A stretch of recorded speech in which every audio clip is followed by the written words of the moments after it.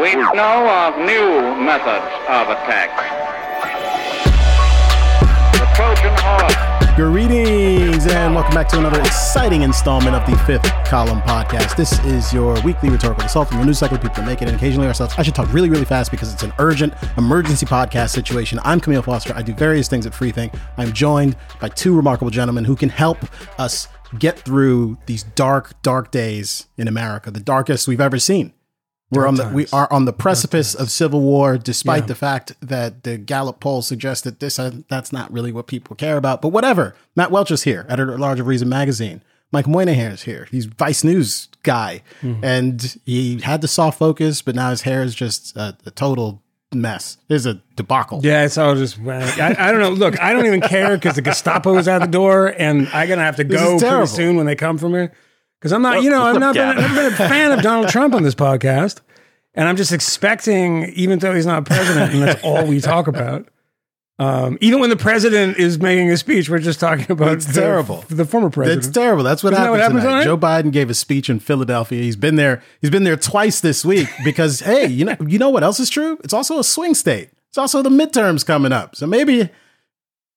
Oh, I thought he forgot to get off the Amtrak. I don't know. And he was like, whatever reason he had to give a speech about the state of democracy, the rising tide of political violence. Super fascist. And he went full dark Brandon. This was Joe Biden's American carnage moment. Wow. And he seized it. He seized it. And I want to talk about that. I also think we should probably talk a little bit about the Trump papers situation, which is still roiling.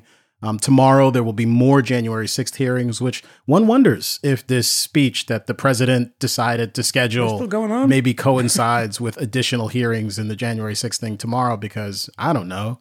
Am I being cynical? Maybe not. But I do think there are more urgent matters for us to discuss because I had a revelation today, and it's really appropriate because we're talking about scary things. And today I was... Yeah, I want to start with what the revelation. That's okay with you guys. Yeah, that's fine. That's what we want to start with. Absolutely. Literally, this is important. People are tuning this podcast. They're like, "Shit, what is the sizzling hot take on the Joe Biden speech?" We'll get to that. We'll get to that eventually. Tell them. I went to the airport in New Orleans this morning because I was at the public radio conference. I had a really good time. Gave a talk there, or it was a debate actually, and we didn't score it, but I'm pretty confident I won. At some point, you may get to hear that. I don't know if they're going to release the audio. If not, we'll talk about it that another time. But Can I tell you that NPR there are people who really liked it tonight? Yeah, I listened on NPR, and afterwards they were like, "What do you think?" You're like, it was really just, riveting, really riveting, necessary, essential. Those are the kinds of things that they were saying. Amazing, and like everyone had like 7 hyphens in their name. They did get my pronouns wrong on the badge, though, which is a little upsetting. Yeah. Did they pronounce it like, and coming up now we have Kmele Foster? And it's like, no. I'm sorry, I'm Kojo Namdi, actually. For the record, what? The record, it's a fake name, right? His name is like Bill Withers or Bill Stevens or McGregor the 13th or something. Because it sounds super waspy too, doesn't it? Yeah, it's Leonard Pimp The Garnell. Kojo Namdi is a good stage name. Camille, what are my your correct pronouns? In case anyone... Sexy, hot, and sexies. Which, I mean, that's good. Oh my God, Matt, you are not kidding. Is that bad? Do you know what his name is? What? Yeah. Kojo Namdi's name? What is it? Rex Orville Montague Paul. Yeah. That's worse than whatever you could make up. He's Guyanese born, but he has the whitest, waspiest name of anyone on the planet. I guess is why he's like, fuck it, I'm Kojo Namdi now. But we have to talk about Thriller. Anyway.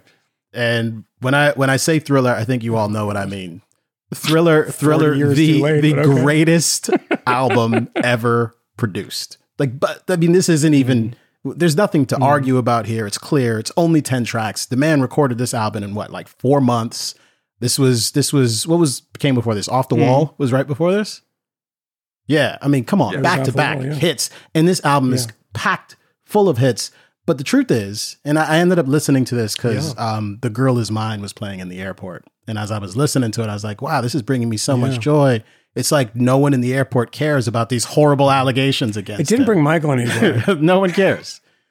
Because he was like, I'm fine with the song. It's a good song. But I think the lyrics are a bit off. because I think the girl is mine isn't really speaking to me.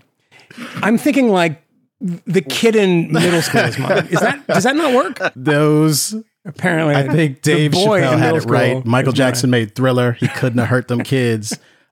Furthermore, did you know there's a track that got removed from that album, a song called Carousel, which is all about like a girl that he meets at the circus. And I think he refers to her as like a circus girl or a clown girl or something. It's like really, now that one is not really, I'm glad it's not on there is what I'm going to say. But in either case, there's one. Is there a Carousel? You can hear it on the 25th anniversary edition of the Thriller album, which also includes a lot of other tidbits that support this theory that I'm going to lay out for you people. And this is important, right?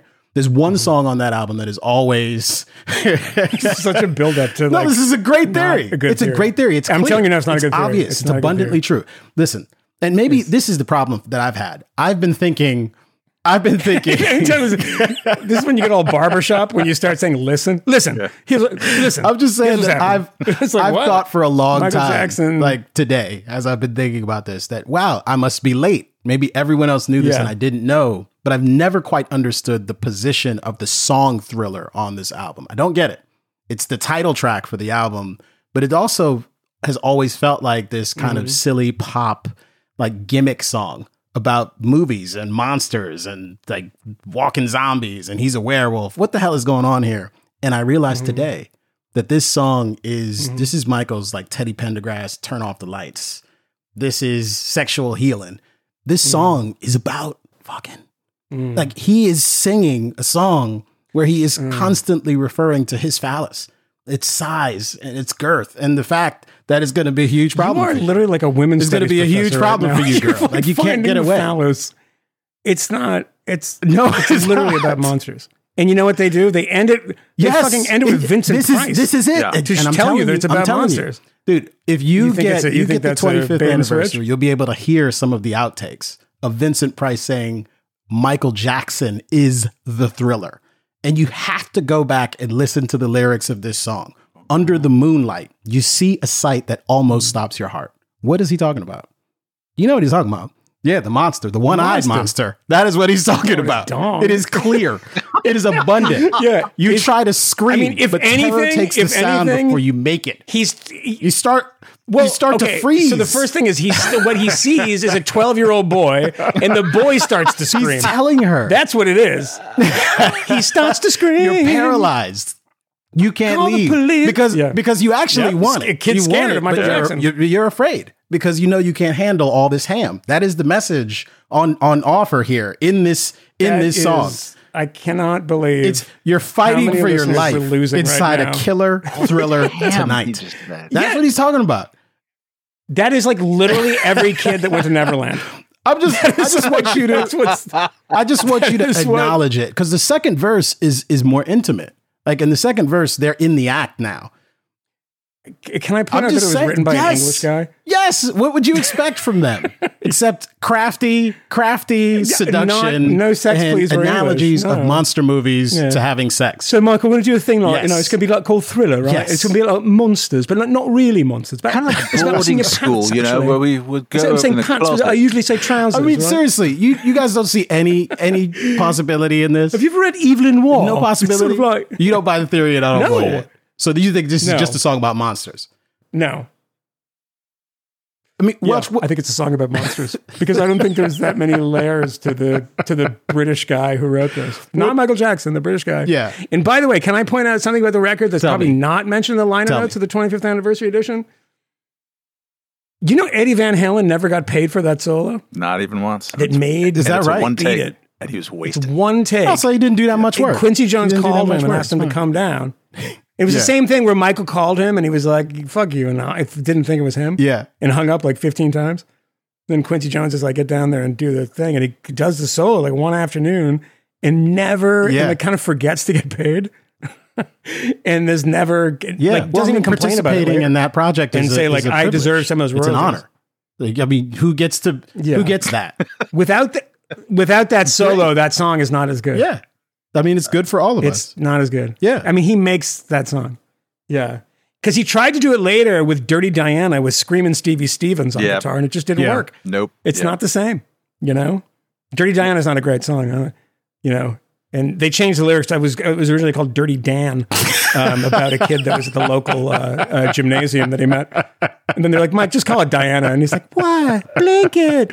And then they just said, fucking do it. God. Fine, whatever you want. The lyrics to this song literally say, I'm gonna thrill you. I'm gonna thrill you tonight. In fact, at one point, I even think I hear him saying, I'm going to drill you. You're fighting for your life. No. You're fighting for your life inside a drilla tonight. He says that. That is a thing. This is a song about sexual intercourse by Michael Jackson, and he slid it under the radar, and you didn't even know. Even now, you're fighting it, but he turns into a werewolf at the end. Like that is a standard like cliche in the comics. The werewolf, he's chasing the tail. And look at how he turns into the werewolf. She screams. He says, "Hey, what's going on? What's wrong? Oh, don't worry, I'll take you home." And then he looks over his shoulder and he's got the wolf eyes because I'm gonna get him. That's the story. Yeah, that is what's happening here. I'm gonna get him. Listen, I'm not saying that. Listen. Yeah. All I'm saying is I'm right about this, and it's obvious, and that's all. Now we can move on from here, but this was important material, and I'm glad we got it out of the way. Yeah. This is an important start. I mean, everyone listening to this has heard the hot takes. That's right. Within minutes of Joe Biden's speech. They have not heard the hot takes about a record 40 that's 35 years old. 40 years old this year, right? Yeah. And still amazing. Still great. I think so. It's 82. 83. 82, yeah. Next year was 80. Was 82? Yeah. Yeah. 82. Really? Was 82? Ooh, yeah. Man. Oh, God. Is John Landis still alive or he died? I don't know. Is that right? He's the one who did the video, right? I think we finally killed him off. I think we finally killed him, yeah. I think Retribution for Twilight. For what? That's right, with Vic Morrow. Yeah. Oh my God, the helicopter crash almost killed his career, but did kill actually his actors. Yeah, but that was a tough one. So let's talk about Joe Biden, not Vic Morrow. We're really up to date on 40,000 years. The phallus stench is in the air. Come on, man. The phallus stench. I know what you're talking about. Oh my Lord. I know what that smell is, Vincent incredible. Price. Your body starts to shiver. This is really on the news cycle. We're going to talk about ab scam next? Maybe. We'll see. Oh, man, oh, man. So, Michael, Joe Biden. Did you take in the Dark Brandon speech? So I did. I turned it on in the middle. And it was funny because I had to, right at the end, I had to run outside quickly. And I grabbed something and I came back in. And he was like, "Thank." At the last bit, let's just start. Let's make this a Martin Amis novel and go backwards. At the end, he was like, "God bless America, God bless everything. Thank you, good night, democracy."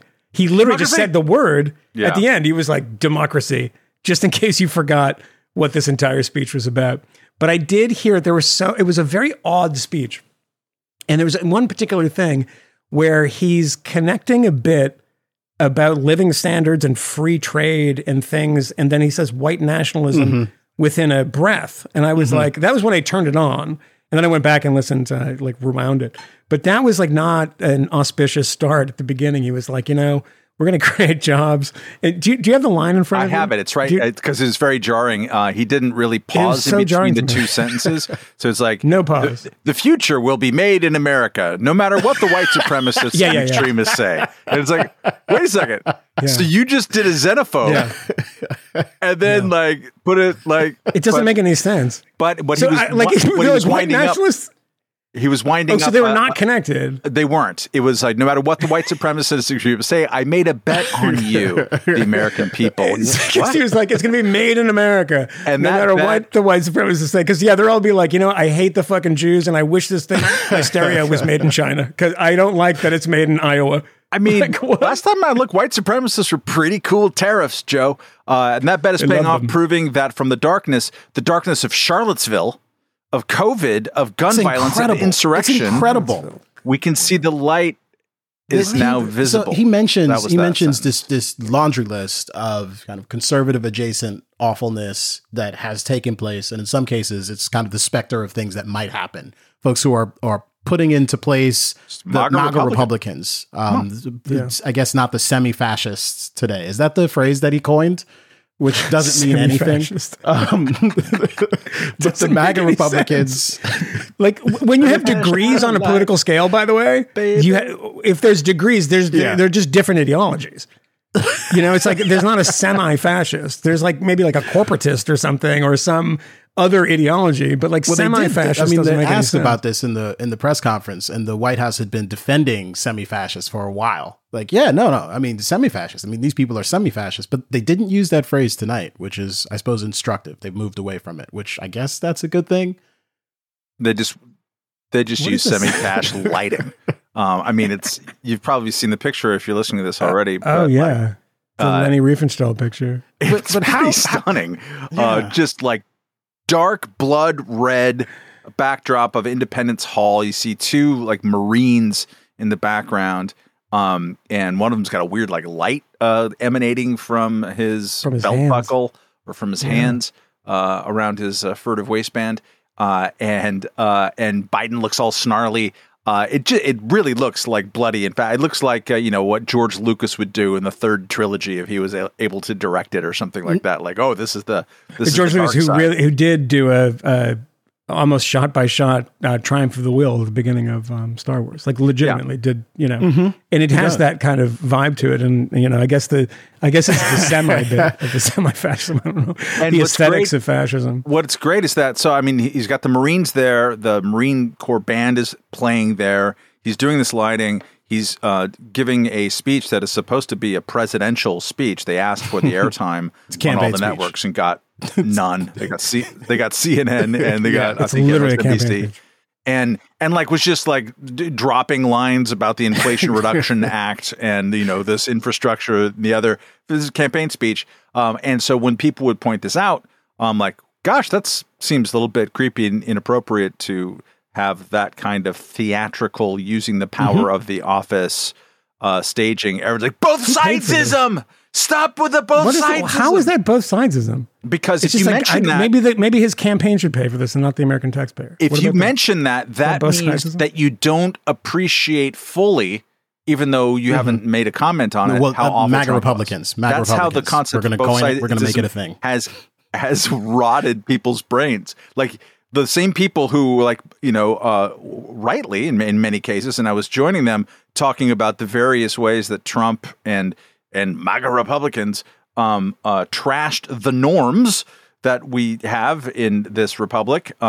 When you bring it up, then when Biden's trashing the norms in the name of fighting MAGA Republicans, like, that's you centrists. You just journalists or both sidesing all over again. It's like, or you could stop yourself trashing norms in the name of protecting them. Like it shouldn't be that hard. It's the whole speech was an expression, and we see this over and over again. And sadly, I've just marinated myself in Margaret Sullivan's latest book, which I wrote a review of for a reason that'll go up eventually. But like this concept that we've talked a lot about on the show of people who drop the good habits in the name of rising to the challenge of defeating the agents of semi-fascism who are trying to plunge us into darkness. And they don't see what they're doing. And it's really, really unconvincing to everybody except for the bullshit historians who went and had lunch with Biden 3 weeks ago in the White House, and for a whole bunch of journalists and people who love the phrase moral clarity, which Biden used tonight. They're like, gosh, if we just have the right speech, everything's going to change, and it won't. And people are going to forget about this. It's starting with the president in less than a week, and it was crap. What do these people think about the 70 odd million people who voted for Donald Trump? Because when you're saying that, semi-fascist and the MAGA Republicans, anybody who voted for Donald Trump, and there's been 2 elections, and I didn't vote for him in either of them. Anybody who did can say, well, I guess he's talking about me. I did pull the lever for the guy. You know, I mean, I guess there's some people who maybe did it the first election, but not the second. But Biden did say somewhere early in the speech, and then he dropped the concept later, but that not everyone who voted for Trump.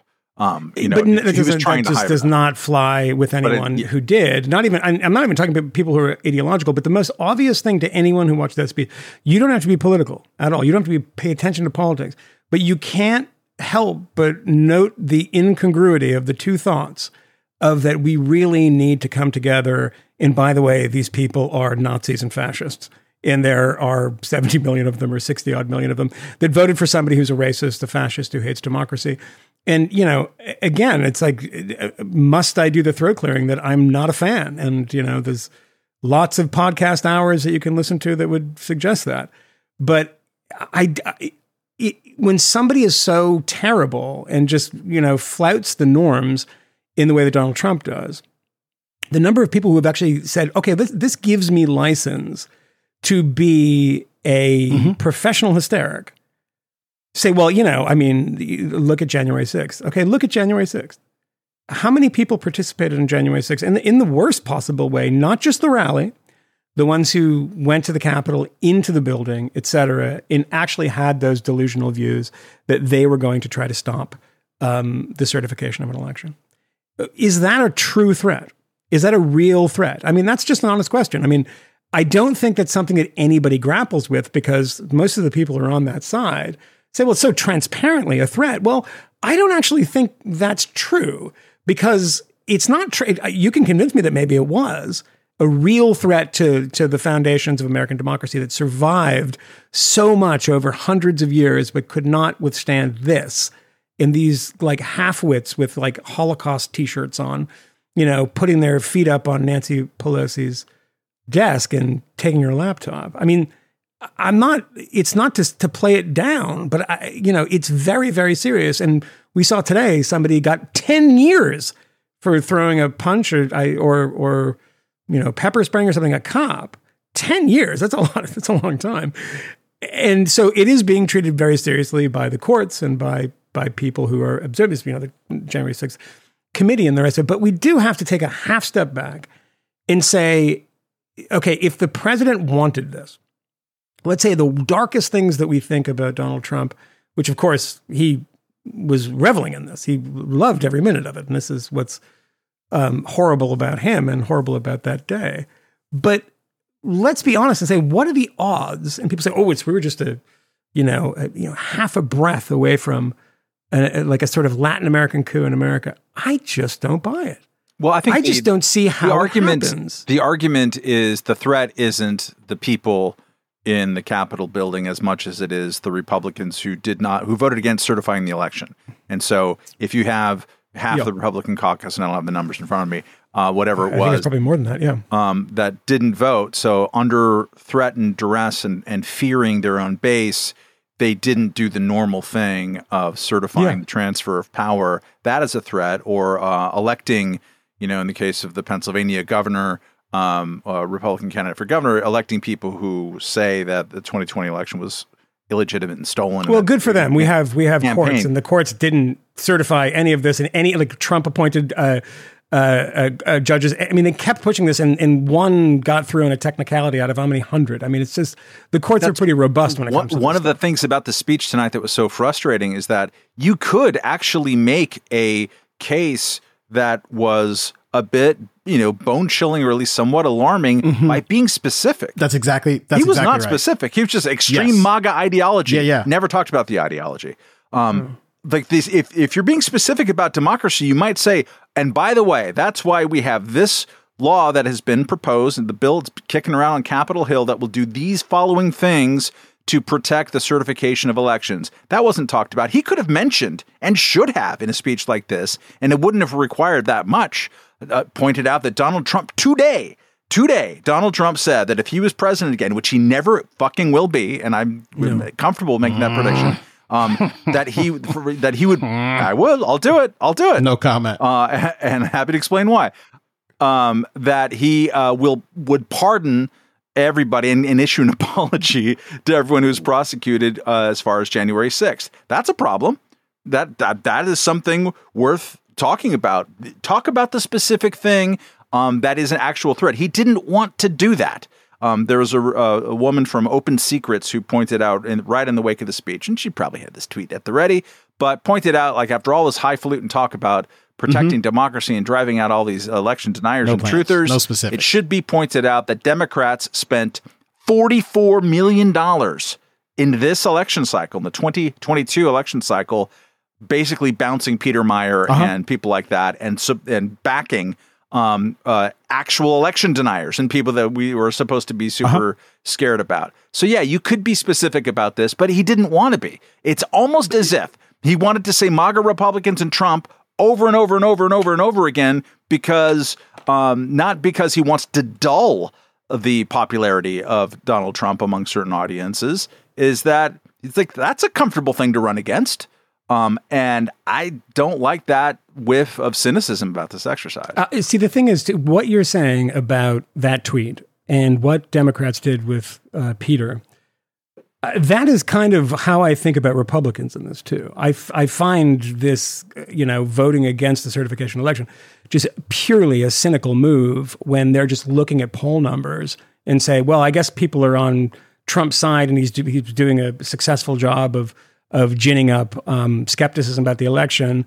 I mean, but not really, by the way. I mean, if people believed this and it was actually truly so, one would imagine that people would be on the streets every day, as they are in countries where elections are actually stolen, but they're not because they don't really, but it's part of the kabuki theater of politics. And yeah, I don't find that that's acceptable, but it is a thing that it exists. And I don't want to go to a place in which I say it's all falling apart because of this. And I think that, the reason I don't think it's all falling apart is because I don't trust any of these Republicans who are actually coming on and signing up for this, because I don't think they actually believe it. And the number of people, like Peter will tell you this, and a number of other Republicans have told me this in the past, the number of people on Capitol Hill that say, the sotto voce thing that, like, this guy's a fucking psycho, but I'm just going along to get along. And do I think that people who go on to get along, and when they're pushed into that absolute position, like Mike Pence, I mean, the guy serving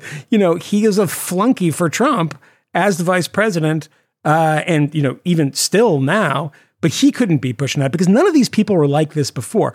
The Nazis didn't become Nazis in January 1933 or like November 1932 when there was another election. They'd been Nazis for 10 years. They'd been part of this. These people are cynical. They're trying to ride this Trump thing. And I think that after Trump, there is no Trump. I think that Ron DeSantis is going to try to get as Trumpy as he can to get Trump out of the way. And then I think he's going to, Andrew Sullivan wrote something about this I thought was pretty interesting. I didn't agree with all of it, but I think that Ron DeSantis, if Trump gets hit by a bus tomorrow, is going to be a pretty different character. You think so? I don't think he's going to be one that people love. I just think that the MAGA stuff is something that people are like, I don't want to have this guy breathing down my throat. I don't want all of his psychotic followers who literally will go to the Capitol and fucking storm it. I mean, not many of them, but enough to, be terrifying, and to attack police and to, just someone got shot and killed. I mean, this is psychotic behavior. It is psychotic behavior. But if that were 2,000, 5,000, 10,000 Trump supporters, I'd be a little more nervous. And I think that one of the reasons I know that I'm going to get a million fucking emails about not taking this seriously enough. But what does it for me is the fact that there's so many fucking opportunists in this that were like, I was sitting in a history department somewhere being unloved. And then all of a sudden I'm on TV all the time. All of a sudden I have a best-selling book. You know what? Fuck this. I'm not going to be a historian anymore. I am just going to feed this beast for people who were lying on networks where they were just telling you that Trump was an agent of Russia for 4 years. Every night, this was going to be the thing every night. It's like, excuse the cynicism that comes in the other direction too. Like, I hate all of you, but these people did not cover themselves in glory in the past 4 years. They just didn't. I mean, Trump is a disgrace and always will be a disgrace. And he's not going to be president. I agree with Matt. Well, I don't have a prediction on who will or will not be president. I do think that Donald Trump is far less popular than he's been at other periods. Like the favorability ratings in the polling that I've seen don't necessarily bode well for him, to the extent Republicans are insisting that he ought to be the nominee. I suspect it's that dynamic that happens when there just isn't a sort of clear favorite other than the guy who's kind of the most prominent dude in the party. But maybe it's something else. I'm not entirely sure. In either case, talking specifically about kind of the substance of this speech, and I'm using that word with some generosity, this speech opens early on with Biden kind of detailing the various awfulness of MAGA Republicans. He talked about them hating the right to choose, the right to privacy, the right to marry who you want to marry. Certainly some references to abortion there, suggested obviously a reference to gay marriage, which not sure all of that is terribly credible, but at any rate, this is part of it. But beyond that, for some sure, of them, not for some people. Sure, it's not obviously something that Donald Trump is interested in, but maybe so. In either case, some of this is kind of the operation of the courts, and it's somewhat ironic that later on he talks about kind of respect for the Constitution. And the denigration of the courts and decisions that are coming out of the Supreme Court, whether or not you like them, I don't know. But I think more important than that are the fact that having a conversation about the kind of specter of political violence seems totally appropriate to me, and having it in a very sober way, in a thoughtful way, in a context that isn't obviously a part of a campaign speech would have probably been preferable. More than that, like finding a way to actually make this bipartisan, as his allies were suggesting he would in reporting about this speech beforehand. But none of that seemed credible, and he certainly didn't deliver on that.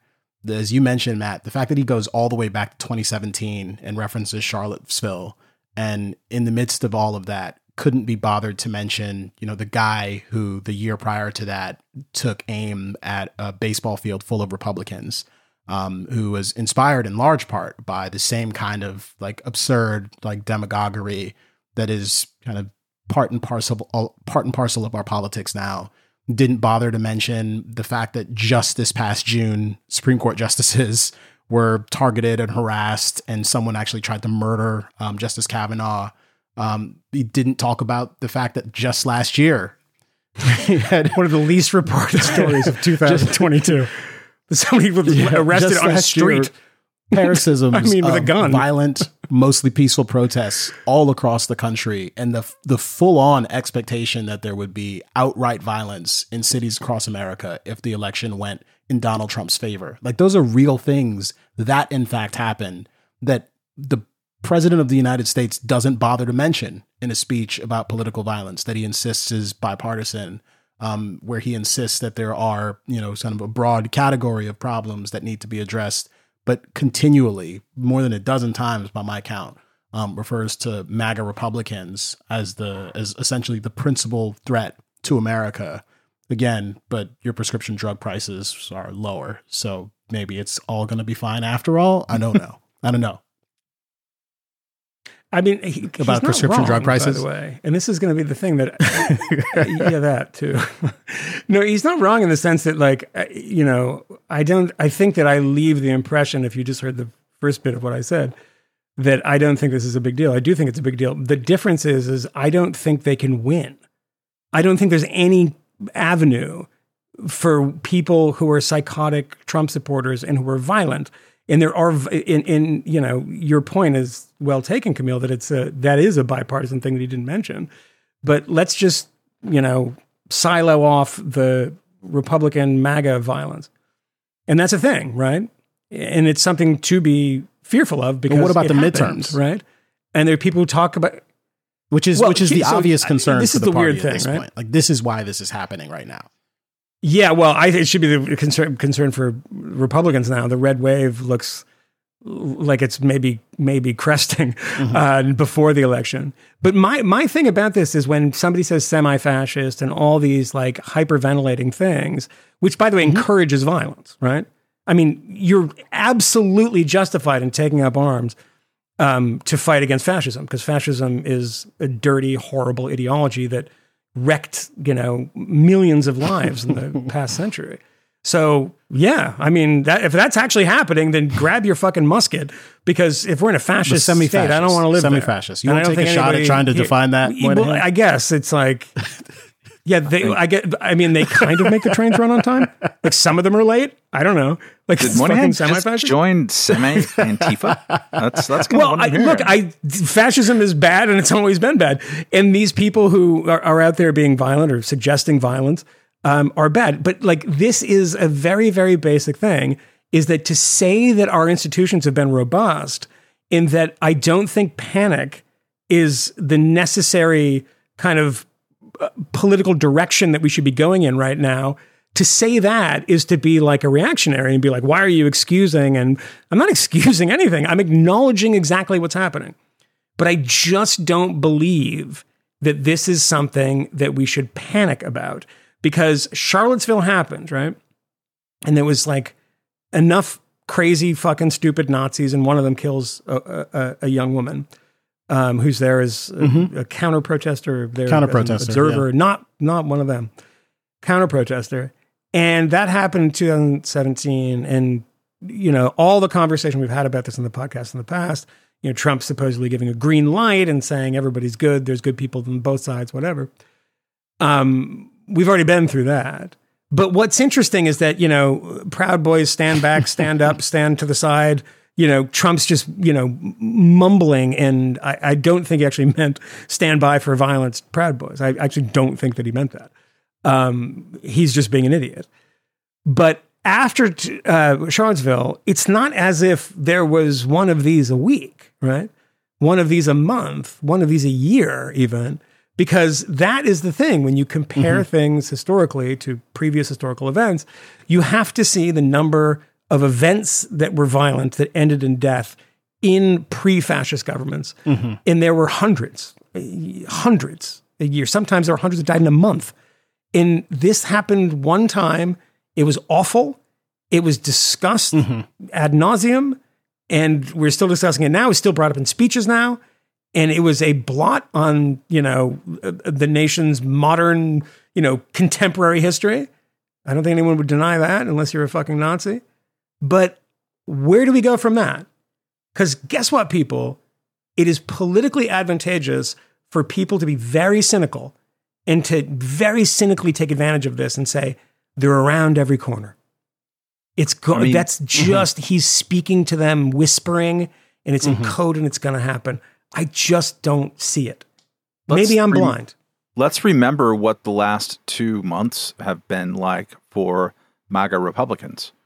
It's been their worst 2 months, arguably, in 7 years of them being ascendant on the stage, right? As Moynihan was pointing out, the red wave seems to have crested. The abortion issue turns out to have kind of motivated a lot of people who don't agree with... Sarah Palin lost last night. In Alaska. Sarah Palin just lost. MAGA. Mama MAGA. Yes. The first Democrat, in 50 years?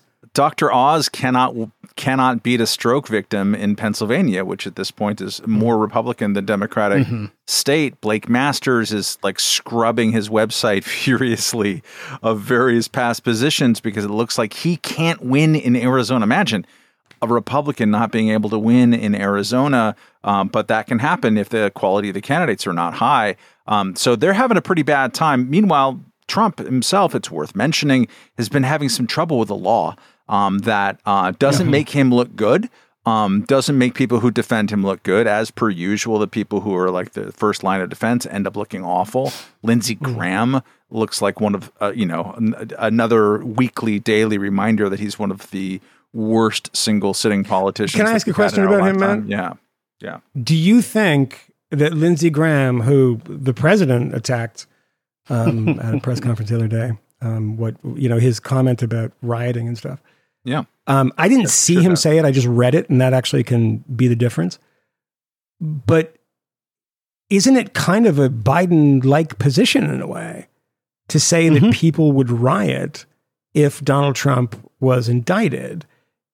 Is it an encouragement of it, or is it just a Because I worried that would happen too. It certainly didn't sound like directions. I don't remember. It didn't sound like directions. It sounded like a dark prophecy. Either way, like it's that.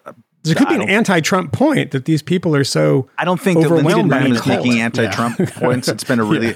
It's been a really long time since Lindsey Graham was making an anti-Trump point of view. So I do not give him the benefit of the doubt here. I think that he's trying to invoke the specter in the similar way to Trump when he sent the letter to Merrick Garland saying, like, a lot of people saying out there, I wish I could do Jamie Foxx level impersonation of Trump. My God. Good. So good. Go find it, people. So it's been a bad little time right now for MAGA Republicans. It's a weird time to talk about the unique threat of someone. One of the reasons why I feel confident in predicting that Trump's not going to win, a poll came out that's consistent with past polls, but it struck me among independents, I think the split was 66-32 of independents, like, don't want him to run. Like, just please fucking don't run. Trump only became the president because he could fight independents to a draw in a question about Hillary Clinton, who's a very dislikable candidate and had a lot of problems with her candidacy in 2016. And from that moment on, Trump's support among independents just plummeted and stayed there. And you can't win the presidency at this point, especially if you're an unpopular, deeply divisive person, if you don't win independents, and independents hate him. They don't like him at all. They don't like Joe Biden either, but they hate Donald Trump. That's kind of a problem. So it's a weird time to burnish their credentials. And to Camille's point, which I think is ultimately the most damning one in terms of Joe Biden's speech, is that he said a couple of times categorically, like, we reject all political violence ever, ever, ever. I think he might have even said something like that. And also, you can't love your country only when you win elections. Baseless, evidence-free claims of fraud are terrible. They don't accept that they lost. Okay. Can we think at all of any popular Democrat? Can we just, like, rack our brains of someone who don't accept that they lost, who make baseless, evidence-free or evidence-light claims of fraud? Yes, we can. We absolutely can. Yes, just as we can think of without stretching our brain muscles too much, of, you know, how many consecutive months of political violence in Portland, Oregon, carried out in the name of anti-fascism that have taken place and have kind of messed up what has been previously a pretty interesting American city. It doesn't cost you too much to point that out, and it's also more persuasive. It demonstrates that you're serious about the point. Similarly to him saying, as you know, I'm sure all the historians that hung out with him and all of the media critics who just love that he's calling the liars liars, you know, they don't live in the light of truth, but the shadow of lies. You can see all the J. Rosen high fives. Today, the White House press spokeswoman, Camille doesn't like very much for some reason, came out and said that in response to questioning about, because there's a lot of stories about huge study showing just the massive, horrifying learning loss that has taken place over the last couple of years in reading and math in the United States because of the way that we bungled school policy during the pandemic. And she was asked about this, and a pointed question like, what does the president say about, like, maybe he bungled this up? And she said, no, it was Republicans who are most responsible for the keeping schools closed. She said this. Yeah, it was Democrats. I saw you. Wasn't incredible. It's Democrats because they passed the $130 billion for this and did that and the other thing that they saved the day. That's just a lie. I mean, you can wrap your brain around it and say, okay, she's conflating certain things that happen on the federal level. But largely speaking, there are plenty of bar charts out there that are coded in blue and red, and you can see them of which states had the most closed and which states had the most open schools. Democrats are closed, Republicans are open. That's just how it went down. You don't have to think about it too hard. This is just how it happened. Yeah, it would be something that Republicans could do instead of focusing on the 2020 election, be maybe to point out things like this and, talk about sort of more kitchen table issues.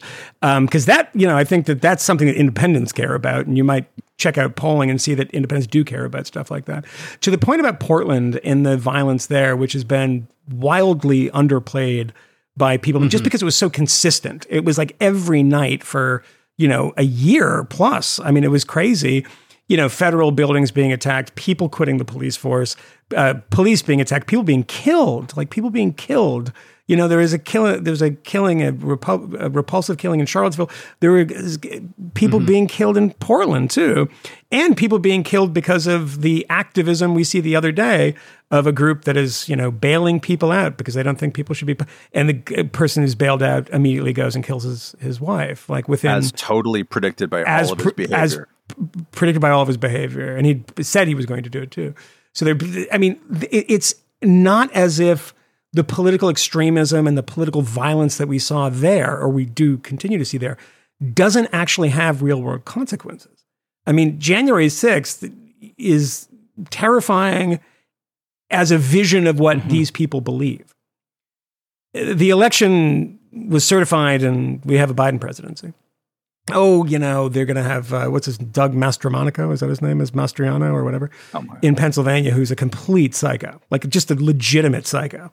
And like, we found a picture of him from, a college or something in a Confederate uniform. And like, that actually is the least of his problems. I mean, just read the things the guy has said, and the uniform, just goes to the back of your mind immediately. But the stuff that happens, it provokes this enormous conversation. Congress, obviously, it's the presidential election. It's a national scale. But we do actually ignore a lot of this violence in other places and the actual consequences it's had. I mean, people leaving these cities because they're no longer livable. Cops quitting their jobs in which they've been, presumably were going to stay for long. They cannot keep the peace in places because why bother? Who's going to join that police force? I mean, probably the worst people are going to join that police force now. People who want to punch hippies, that kind of thing. But it's like that isn't. They're so bad, Michael. Oh my God, they are. I put an application in. And they said no. Exactly.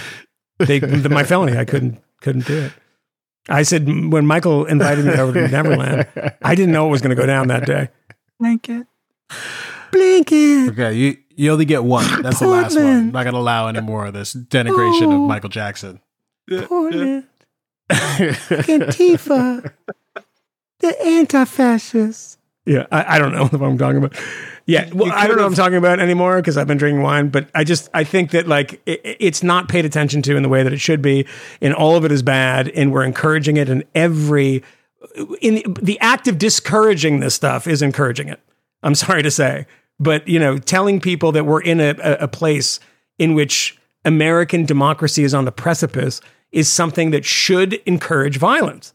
And I use that word advisedly, should. It's something to protect. How do you protect something when there's armed gangs of Nazis? That's just you arm yourself. If the president needs to give kind of this urgent emergency speech from Philadelphia for whatever reason, like I would expect there to be some specific call to action, some initiative that's being launched to combat extremism. And there was nothing. It was just come together, vote for me. Come together, vote politics. For me. No, there was one late in the speech, Kmele, and I'll quote it directly. Vote, vote, vote. Yeah. That was it. Which, by the way, is illegal to vote 3 times. I'm sorry, Joe. Sure is. You're ballot stuffing. Again. They're going to steal another election. Yes. You're cheating. You're going to steal another election. And also the election is likely to be stolen. Go ahead. We were told that they're preparing right now to steal the election, which again, irony, whatever, it doesn't matter. Some places. It's not easy to do, by the way. I think that actually is a window into what a large subtext of this is. And I'm not being cynical when I point this out. I do not think it is odd to not have a specific call of action of like, what can we do to strengthen the institutions of democracy so that if another bad thing happens, we'll be able to withstand it. That's an important bet on America. Keeps me up at night if I wasn't so drunk. But that's not what this was about at all. But what would that be?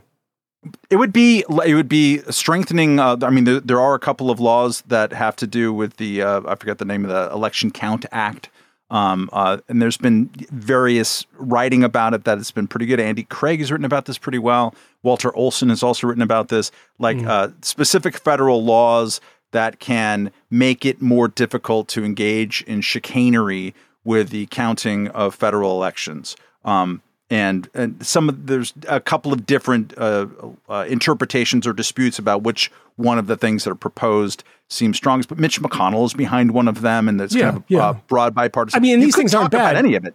Yeah, I mean, these things aren't bad. I mean, it's you wear a seatbelt, but there's also an airbag. I mean, this is extra protection. But at the same time, I don't want people to be under the impression that if this stuff was not going to pass, it would be easy to steal an election. It is not. It is not easy to fake. To double count, to, put somebody in charge who is going to, monkey with stuff. It's not that easy. It's not just one guy can actually be like, okay, everyone get out of the room. I'm going to change the vote tallies, or I'm going to do X, Y, and Z.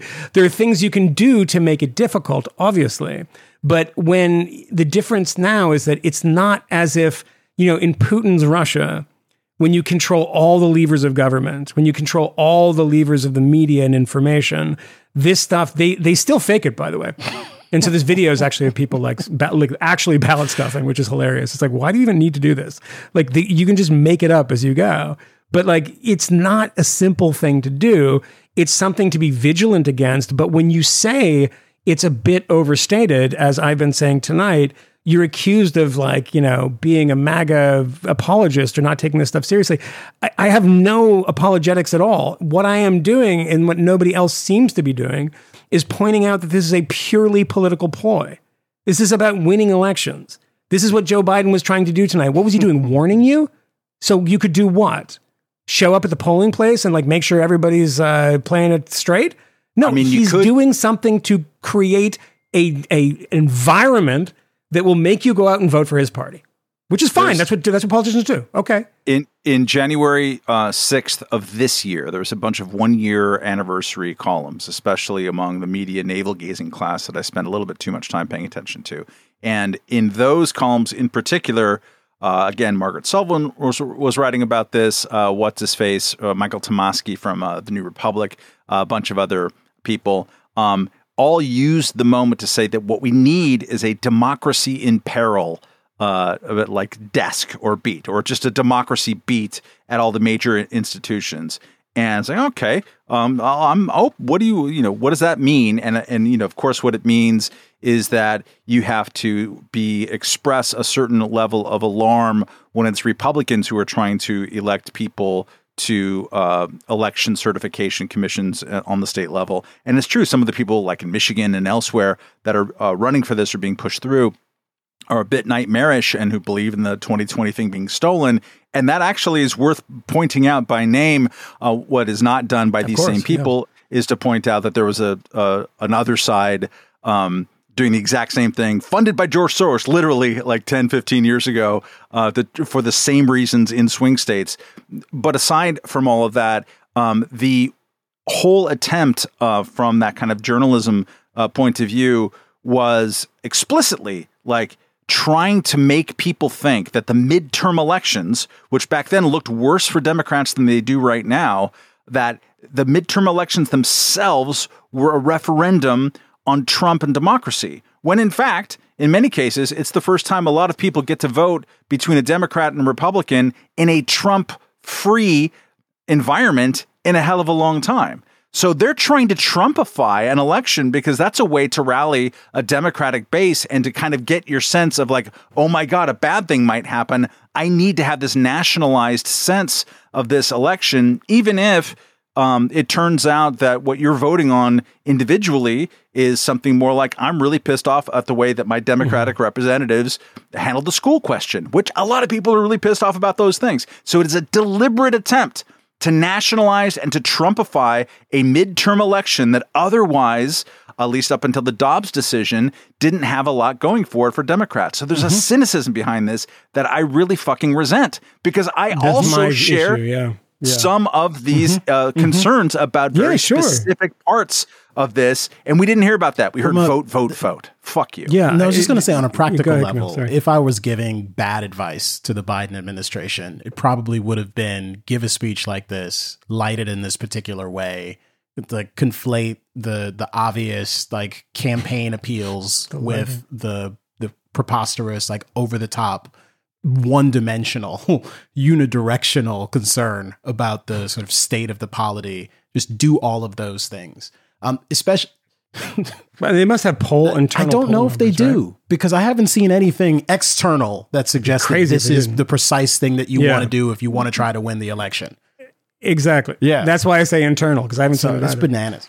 Yeah. I mean, you should have come in like Tommy Lee, like in like a spinning drum set, like just come down and then landed without a shirt on and then just started screaming. But it's funny because you're talking about the media and all of this and the January 6th like anniversary. Who was the one that I think I sent you guys somebody who compared it to 9/11? Who was it? Yeah. Oh, it was Tim Snyder. Tim Snyder was like, this was our 9/11. It's like, oh, I missed the 3,000 odd people who died in the 2 global wars that started after. You know, it was my 9/11. I missed it. Yeah. My 9/11 was 9/11. That's my 9/11. Yeah. Yeah. My 9/11 was when I went to the store the other day and they were like out of everything. And I was like, Jesus Christ, this is like, I gotta get a Substack and write about this is my 9/11. I love the inflationary effect on 9/11 references. It's now totally worthless. But to your point though about journalists, you know what the most exciting thing in the world to do is, and what the least exciting thing in the world to do is as a writer, is write a piece that has that level of import, that we are up against somebody trying to destroy. That's the ringing. Everybody wants to be a speechwriter. They all want to be like Arthur Schlesinger. They all want to, write that like Kennedy speech, the Richard Goodwin speech that democracy is in peril. And that, you love writing that, right? Because you are ringing the bell, you're sounding the alarm, and it's going to go all over the place, and people are going to give you the slow clap, the end of the officer and a gentleman, just going to like clap. Oh my God, amazing. He cares about democracy, he's going to save democracy. It's boring quotidian nonsense to say, if these people suck and they're fucking liars and scumbags and fools. But I think we'll get through it. I think we'll get through it. And here's why I think we'll get through it, because we've done so for many, many years in this country. And I think that we have robust institutions that have proven themselves. And yeah, like as Matt said, juicing it up in certain places to make sure that, there's a little more oversight of some of these nutcases that are watching Dinesh D'Souza movies and then trying to, become election commissioner of like Moronville, Michigan. There's nothing against Michigan, by the way. There's a Moronville in every state. It's like Springfield. There's always a Moronville. Upper Peninsula, is there anything but Moronville? In Michigan? I mean, they didn't vote for they voted for Peter Meyer, which proves that there's Moronville. And then they didn't vote for him, which also proves that they're all morons.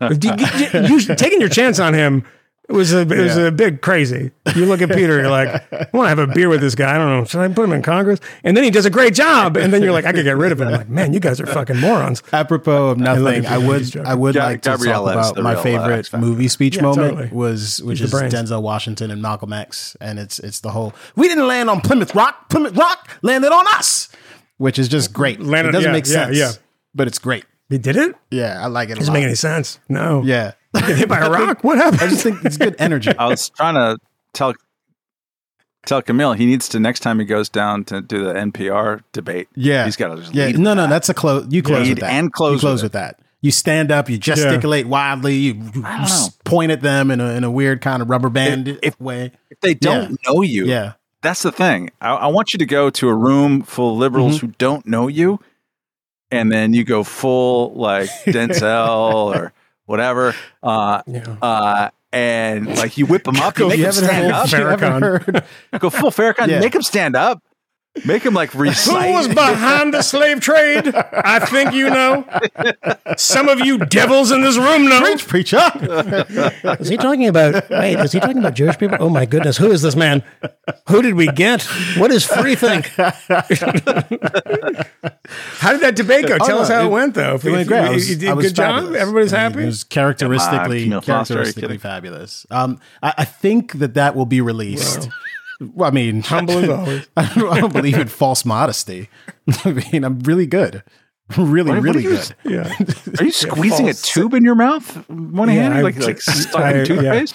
No, I think that the audio may be released from that debate. It's a Don Rickles, so folks will be able to hear it later. So I won't steal my own thunder. But no, I mean, I'm really good at that sort of thing. So it's worth listening to. Did you have a partner in this debate? Yes, I had a sparring partner. Who was your partner? No, on your team. Did you have a team like you and somebody else? Just the proposition. And who were you against? What Glassjaw? What Peter McNeely were you up against? He was a really nice guy. The proposition was, is public radio still relevant? Which, again, you're having this conversation at a public radio convention. These are people who, in many instances, these are lifers. Like their only job has been. Like it's debate in Kremlin, and debate topic is Putin great leader. Is he very great leader? It's like the public radio convention. They asked you to come in and piss all over public radio. Well, my interlocutor was a gentleman named Eric Newsom. Eric is a really nice guy who was previously at NPR and was responsible for creating a lot of programming there. Left there, went to Audible, has launched his own podcasting company that does a lot of work for a lot of prominent people, and we're quite friendly. And I thought he had a lot of interesting and important things to say, and there were some profound points of agreement there. So we didn't talk about Meghan Markle at all, but perhaps we should have. Maybe she's the most interesting person. You know, Don Lemon I sent you that. He had a revelatory moment. Did he? About Meghan Markle. I didn't see it. No, I didn't see that. I sent you that thing. And he was like, she said something like, I didn't think about Oh, yeah. I saw that. Or something. And he was like, I can't. He was shocked by this. And it reminded me of when I was talking about Meghan Markle and said something about her being black and being in the royal family. And my daughter was like, she's black? I was like, good question. Whatever that means. Yeah, I guess. Yeah. So she says. It surprised me too. I didn't know. That's the important thing. Yeah, self-identifies that way. Yeah. She's I not thought she was from Calabria. As that German gal that you sent us. Oh my God. Yeah. That hero. That's from like a couple of years ago, though. That lady, woman, right? Yeah. It's from. Is it? Back. Oh, too bad. Is she still alive? Is she still she's okay? Like injecting skin darkening pigments into her body. I imagine that there's a very good chance that she's dead. Between that and the large silicone implants, and she has these enormous breasts. Does not look healthy. But she's brave. But the funniest thing is she's brave. But she was doing the thing that Germans do in German, but she was doing it in English in an English interview, where she was saying the word also, which is it's like a throat clearing thing. She was like, I'm a black person, so like also, and I was like, what language? The post was from October 4th, 2017, and it is a woman, Martina Big, who was, quote, this is the tweet, was born white, but now says that she is black. Yes. Is race something that people can decide to change? And the funniest bit was not actually Martina, who is a brave hero for living her truth. It was the commentator who was so distressed by this woman's determination to be who she believes she is in her heart and to have her body physically represent that. Yeah. He was disconcerted that she was not having the life experience of a black person, that she hadn't endured the struggle necessary to truly be black. This is a British show. I don't know about that. British are never given the Germans the benefit extensive, of a recent history. Extensive body transformational surgery, a lot of commitment, a lot of struggle, a lot of suffering. I'm just saying. Yes, like Rachel Dolezal, darker than Camille's. Got a tan and got some curlers. Her skin was Miles Davis, kind of. Yeah, color. she was. Has a rich mahogany there. The thing about it is, I'm going to ask for a ban on something. I think we should all band together and like do like a Band-Aid, we should record a song, like do they know it's Christmas or something, but like start a movement. And the movement should be against the news media putting mentally ill people on television for political points, to make political points. There's so much of it. Like the woman clearly is mentally ill and this guy's like engaging her like she's normal. Like when someone is screaming at you in the bus about aliens, you're not like, look, buddy, there are no aliens. Give me the proof. Like this guy's like shitting his pants and he's trying to stab you. Like, just be like, okay, he has a mental illness. Like, I saw this guy There's this guy who was like a right wing, like a comedian, and he was like crazy right wing, became like alt right, and apparently he was on Joe Rogan and stuff. And the reason I came across this dude today was that Gavin McInnes stunt thing, right? Yeah, about him getting arrested. And it was in the Daily Beast. And describe that in 20 seconds. Little for context. People. He pretended that he got arrested on a live stream. And this is Gavin McInnes, and I don't formerly understand the purpose of it. The founder of the Proud Boys and the host of some sort of live stream internet show. So this guy, do you know this guy named Owen Benjamin? Owen Benjamin. I know the name. I can't tell you what. So he's been on Joe Rogan as a comedian. He used to be on TV shows and everything. But he went like alt-right.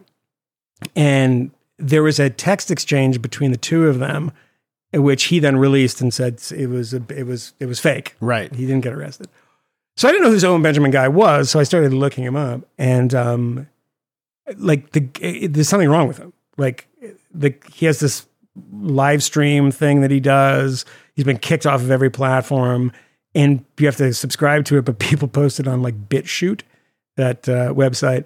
And there's a Reddit for him, and it's one of those Reddits where it's taken over by people who hate him. I think the Dave Rubin one was another one like that. It's like you have a Reddit and all the people on there just loathe you. And that's the whole theme of the Reddit.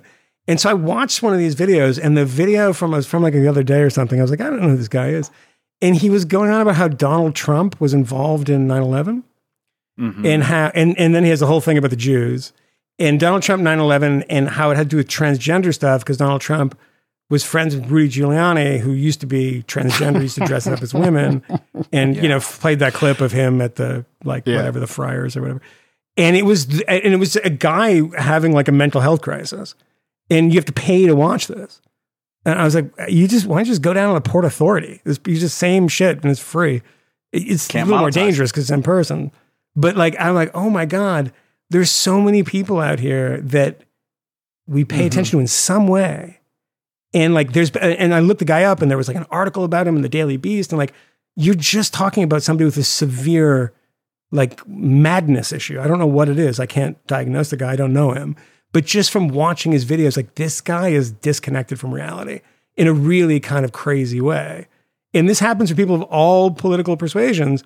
And like, we got to stop putting these people on TV and got to stop publishing them or debating them or talking about them. Some of them are normal. And we talk about people who have like purchased it, like the New York Times and, but like these fringe fucking lunatics, like, because it proves a point of yours. You can get a Proud Boys guys can say anything, put him on TV, and it's like a ratings coup because he says something fucking insane and violent. And you're like, look, we're in this violent moment. All these people. It's like a lot of the times it's just these really sad / really damaged people. We should not be drawing political inferences from people who have deep psychological damage and are like acting on their own. They end up being like fucking school shooters sometimes too. And you should pay attention to them in a different way. But like, debating them is just, not something you should do. Maybe the next Facebook will not be hot or not, right? That's how it started back in the day in Yale or wherever. And it just be insane or not, or crazy or not. And like, just start with, known or semi-known public commenters at some point. Well, I think the worst are the ones that indulge them in like are normal, but pretend that they're crazy to like be part of that universe. Like, like what Steve Bannon believes and what Steve Bannon says on his podcast, I think are probably pretty different things. I mean that. I mean, I just, having talked to him, I don't. Then there's the thorny Ben Dreyfus problem. Like, is Ben crazy? Well, no, but yes. But Ben's just funny. Like, if you're crazy and funny, that's the best. It doesn't matter. Like, doesn't matter. Just make me laugh. I don't give a shit. Like you're not smart, funny. Yeah. Yeah. We're recording this on, I think, Thursday, and on Wednesday, for no reason, zero reason at all, he went off on like a 75 tweet thread about Gen X. That's like among the half dozen funniest and just meanest and wrongest attacks I've ever seen in my life. He has like a little Andy Kaufman in him. He has like an Andy Kaufman type genius of like, just like not. It was the problem when he was at Mother Jones, because he was in the universe of politics and like they care about stuff like this. And it's like, no, you just hired somebody who truly doesn't give a fuck. And when you're Mother Jones, you can't do that. Like they cannot give a fuck as long as they're like, Noam Chomsky or something. But not Ben Dreyfus. Should we talk about Trump's paper situation before we get out of here? Just the kind of latest on that, to the extent there is much of a latest. Is there much of a latest? I think we're in this kind of middle period now where it can go a number of different ways. But I just think the most interesting thing, and I'm interested to hear if you guys, what you thought about this or if you read it, was, Andy McCarthy, somebody who's, I would consider not somebody who's, a Trump hater.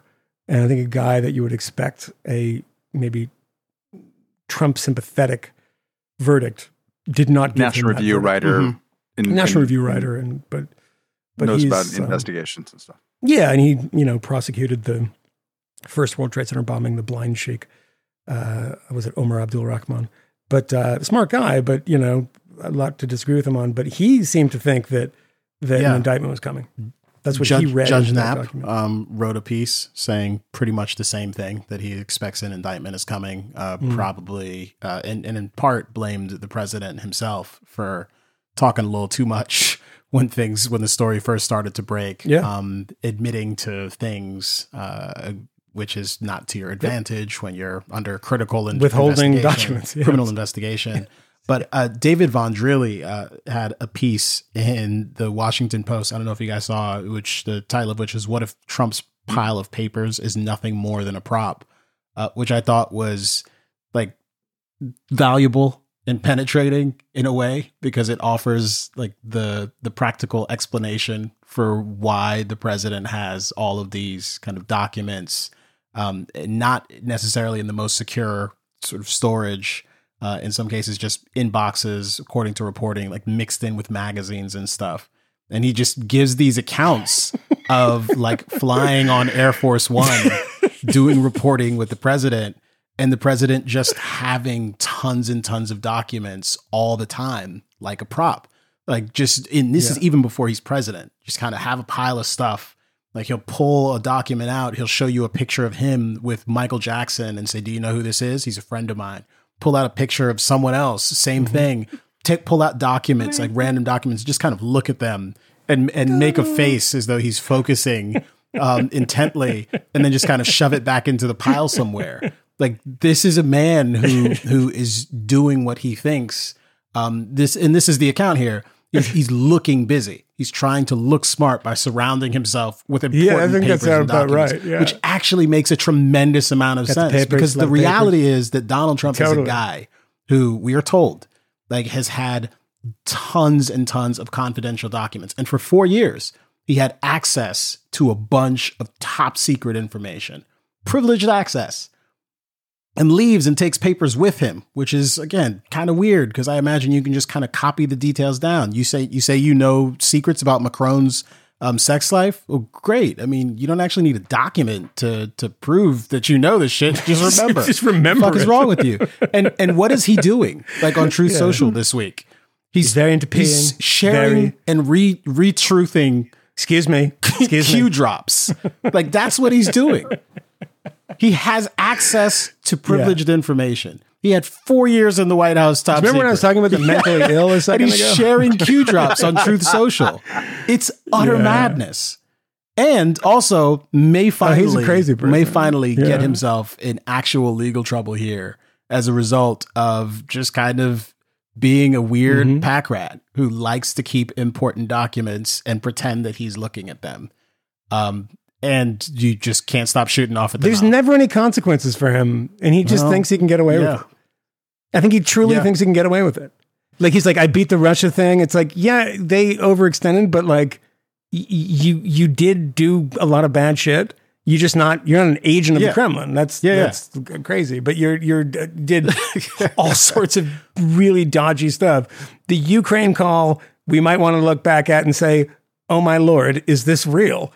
Like, this is crazy. The president is doing this. And all of these things, if like, remember the hand-wringing and the hyperventilating about Hillary Clinton's emails and all that stuff. And like, I just know that all of these people that are defending Trump on this, if the shoe was on the other foot, no, they would be like hang her by on the streets. Yeah, but it's also. But it's also put her in jail. Literally lock her up for an email server. And the guy's literally got like top secret documents with like cigarette butts in the middle of them. It's like, what do you seriously? After having been asked and subpoenaed and asked and subpoenaed to like clean it up. Yeah.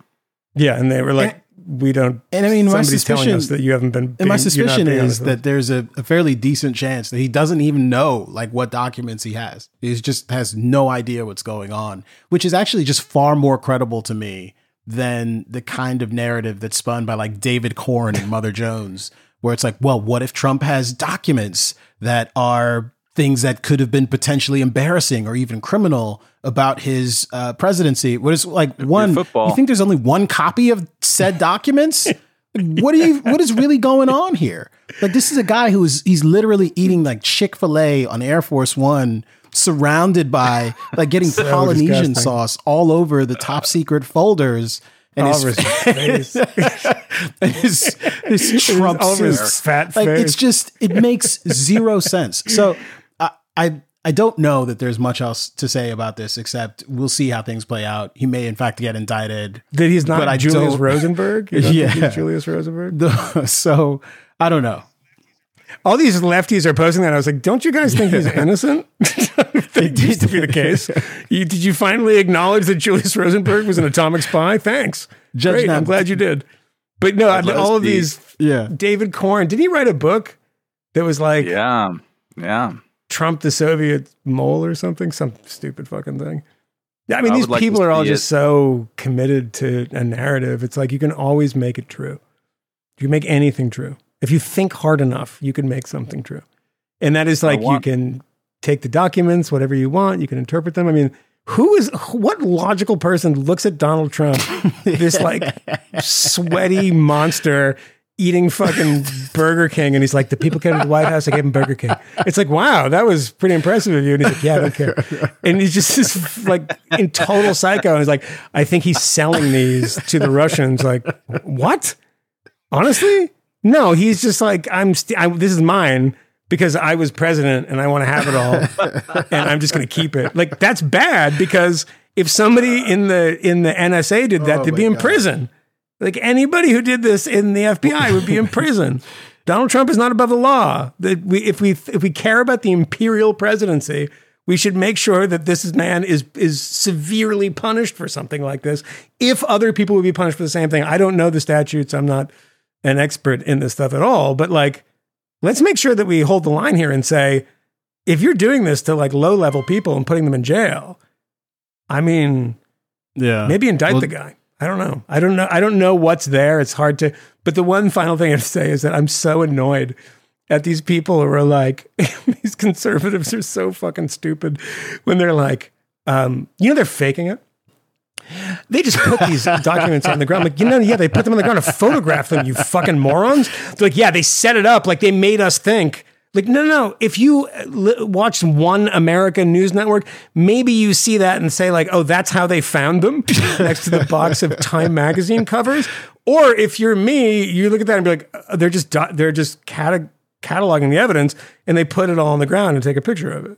No one ever said that's how they found it. And this was like a big conspiracy. I'm like, this is what happens when so many people are involved in politics, and like, because it's easy and there's no entry fee, and they're all so fucking stupid.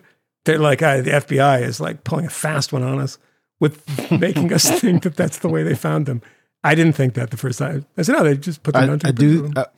But Trump's own rebuttal to that description of it further incriminated himself. So like every time the FBI. Oh shit! What did he say? Like that, no, just like, I didn't have it like that. I had it like this and like this and like this.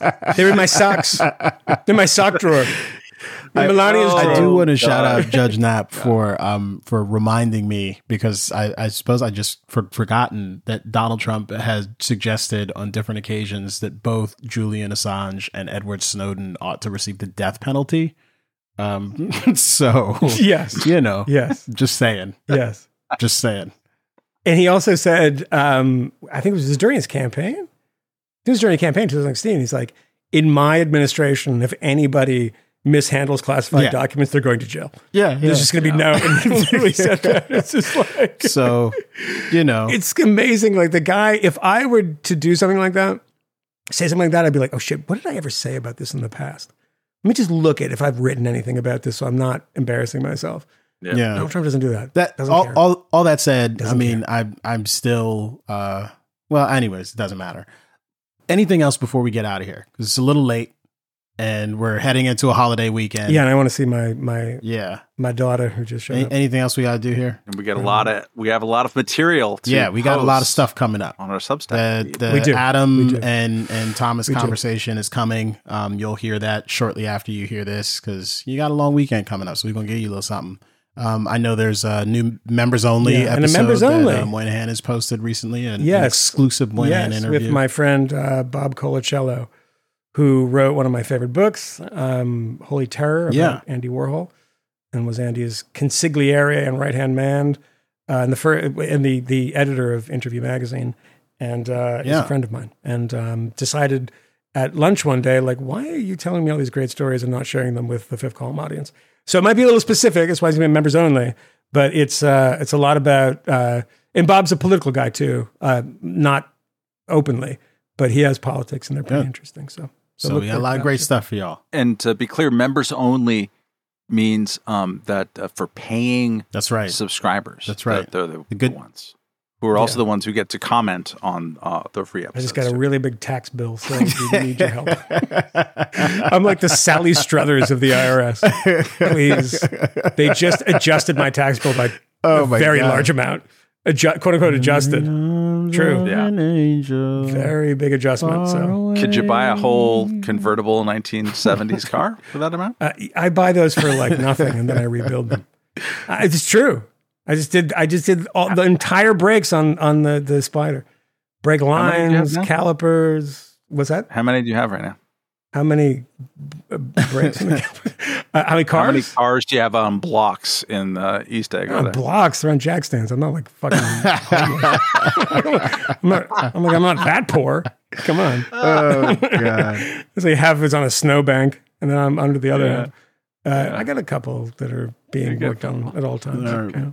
And if you enter the members only contest, is there a contest? No, just make some peanut. Sure. Just hear me out here, and then you too can come to East Egg, and I'll drive you around and show you just all like the Great haunts. Gatsby. That's right. Yep. What? Mm-hmm. Yes. I'll show you across the water where Jay Gatsby lives, and where. And I'll introduce you to Daisy Buchanan. Total whore. She puts out. Come on. She puts out. A joke. It's just like Thriller. Joke. Just like Thriller. Joke. All right. Yes. A lot of filthy talk in this one. All bye. Right. Yep. Bye. We know of new methods of attack. The Trojan horse.